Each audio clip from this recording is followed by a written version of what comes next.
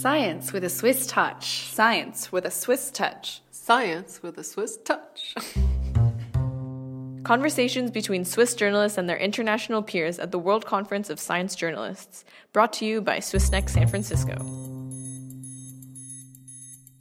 Wendy Zukerman, you are the host of Science Versus, a podcast show about evidence-based science with a lot of entertainment and a lot of fun. Is that well described? Yeah, I think on our best day, that's what we do. And you are reaching about 500,000 people per episode. That's quite impressive. Thank you. Yeah, I try not to look at the numbers too much, but I think we average maybe just under 500,000. I think we've gone over 1 million on at least one episode.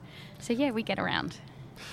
Can you shortly describe your way to podcasting? So I have been a science journalist for a long time, sort of ever since I graduated. And I had done a little bit of radio, but mainly radio interviews. So I wasn't actually creating the thing, but I would get interviewed sort of whenever there was a big scientific discovery and people wanted to know more about it. And then the Australian Broadcasting Corporation, which is where I was working at the time, was looking to go into podcasting. This was about 3 years ago now, and they knew that Australian audiences loved science, like a lot of audiences out there. So they wanted to make a science show, and they wanted it to sound different to what we currently had. And so Caitlin Sori, who was kind of heading up that unit, asked me, she knew what I did and that I was excited about science, and I'd been a science journalist for a long time.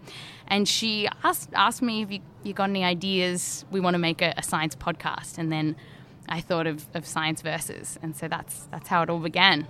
Now you work for Gimlet Media, a private podcast company in New York. How did you experience this change from the Australian Broadcast Corporation to a private podcast company and working from the States? It's incredibly different. At least I think things might have changed in Australia since, but when I was making Science Versus, the resources were so limited. So it was effectively me making the show, and I had about 2 days to make it officially. So I had another job as well. And then Caitlin Sori, who's now my senior producer at Gimlet Media, she was helping whenever she could, and she had 2 other podcasts to make. So it was just me. And then Gimlet Media had heard about the show, offered me a position to come and start it up there. And now I have a team of people. I have 2 reporters. I have a senior producer full-time on the show. I have an editor full-time helping me out. If I need to travel for an episode, I'm given the okay. In Australia, I couldn't have... The concept of traveling to get an interview would have just been like, who do you think you are? But now that the resources are just unlimited and the talent pool is amazing. So Alex Bloomberg, who started up Gimlet Media, he came from Planet Money and This American Life. He's this amazing guru of podcasting. And if ever you get stuck or you need advice, you can go to Alex and he just gives you this amazing advice. And there are any number of people like that at Gimlet with just a huge amount of experience on their side. Yeah, it's a big difference. Does this mean also more pressure on your side, more responsibility, that everything has to be perfect? Absolutely. There is a lot of pressure. I think the beautiful thing about starting Science Versus in Australia, when we didn't have a podcast industry, was there was absolutely no expectation. It was one of those beautiful moments. As an adult, you rarely have one of these moments because now you just like, oh, at least I expect so much of myself. But at that time, like, we didn't know what podcasting was. We didn't know what this would mean. It was just this little side project. And all of a sudden, it just grew and grew and grew, and none of it was expected. And then you come to Gimlet Media and all the expectations are on you. You're working with some of the best podcast makers in the world. You have what seems like unlimited resources, even though it's not. There's no excuse not to be perfect, but you're still never going to be perfect. So yes, there are huge expectations. And the new thing is also that you have to do advertisements, ads in your podcast. How is this for a journalist like you?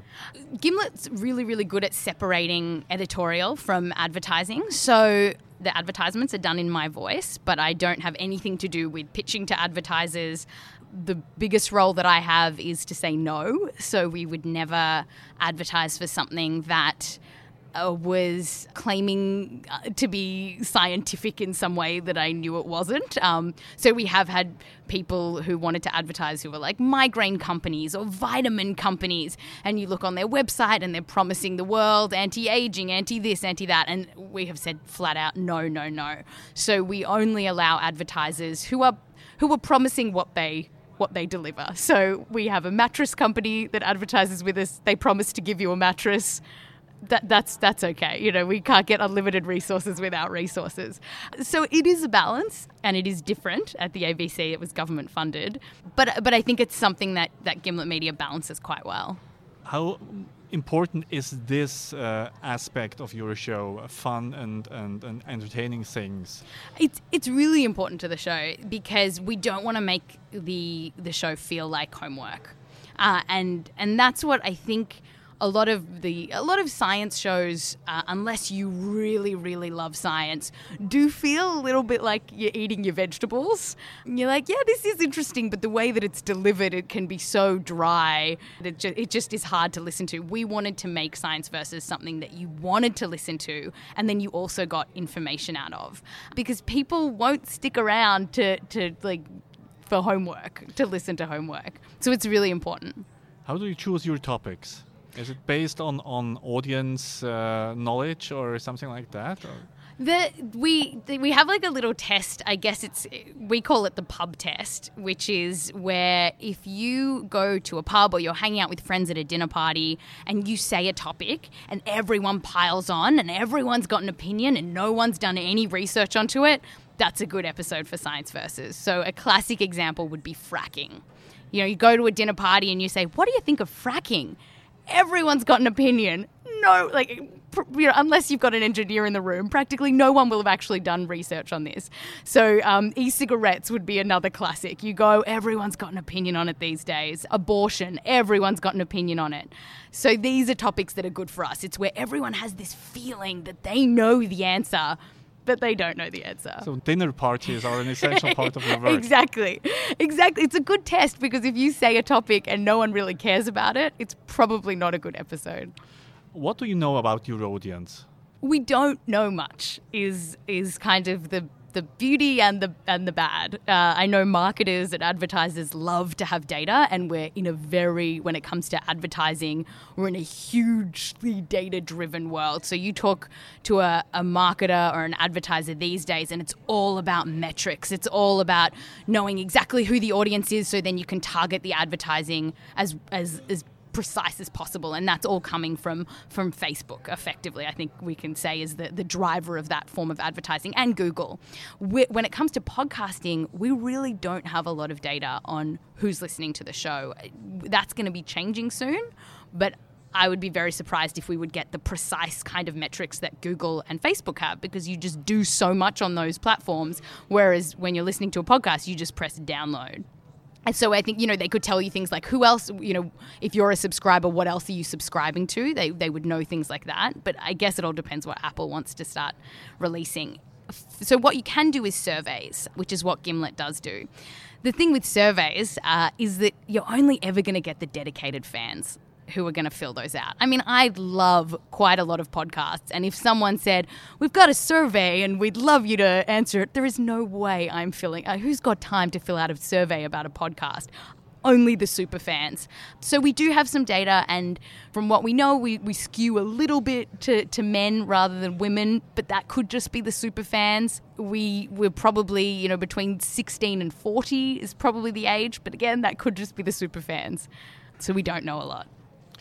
But do you know which topics are best-selling topics? Yes, this we do know. And it tends to be what I think they call in America news you can use. So it's the, Vitamins. Vitamins, yeah. Exactly. One of our most popular this season was detoxes and cleansers. I was really surprised. I thought that Science Versus listeners would know they were crap and wouldn't bother listening. But it has been a hugely successful show. Our most successful to date has been our episode on guns, which looked at the science behind what we know about, do guns make us safer, do they not? So the big, which is, in Australia and in Switzerland, these would not be rational, interesting questions, but in America there is this firm belief that a gun makes you safer, and there is science looking into that. So that's what we did, and it's our most popular episode to date. Science Versus is under the top 10 of the iTunes charts. Is that important for you? Of the science shows? Oh, of the science shows. Yes, it is in the top 10 of the science shows, yes. Yeah, it is. It is important to me because, there's a chart. You want to be number one. That's, I'm not, I try not to think about the numbers. But you aren't number one. No, I know. And oh boy, do I know. Yeah, I think the chart is, the algorithm of the chart is constantly changing, and you see things on that chart that are higher than you that actually get less downloads because it's partly new subscribers, new shows get you get skewed to go up in the rankings so that it changes, so that, Apple knows they've got a business and it's got to be, you've got to be changing. You can't just have This American Life at the top every single week. So you try not to be obsessed with it, but we're all humans. What do you think about other science podcasts? Do you have time to listen? Yeah, I do. And I learn a lot from them, particularly since podcasting has become my full-time job, which is a very recent thing. I when it comes to Radiolab and Invisibilia, I listen to them for little tricks of the trade because the people who have made those shows have so much more experience than I do, and I can constantly learn from them. A new Australian podcast is Sum of All Parts that I really, really love because it brings me home with the accent. So yeah, I do have time and I love them. Now you're on season 3 of Science Versus. Season 3 within Gimlet Media. Yeah. Is there another season or a season 4 coming afterwards? Yes, there definitely will be. There has to be a cutoff at some point. And I do have a deal with one of my friends that when the topics get too stupid, he's just going to call me and then the show ends. Because you think you can't have an infinite number. The show is about fads and things in the zeitgeist. And it can't go on forever. But then again, new fads keep coming up. We're doing an episode about chiropractors. And I was talking to a parent the other day who really believed in taking her child to the chiropractor. And then she said, oh, but now there's this new thing. And talked about the new whatever. I'd never heard of it before, but now it was a new thing that parents had to take their kids to. And I thought, oh, this show may just go on forever. So you get nervous when your friend is calling you. Yeah, exactly. Is this the moment I have to quit my job? I hope not. Yeah. Thanks a lot. Thank you. Science with the Swiss touch.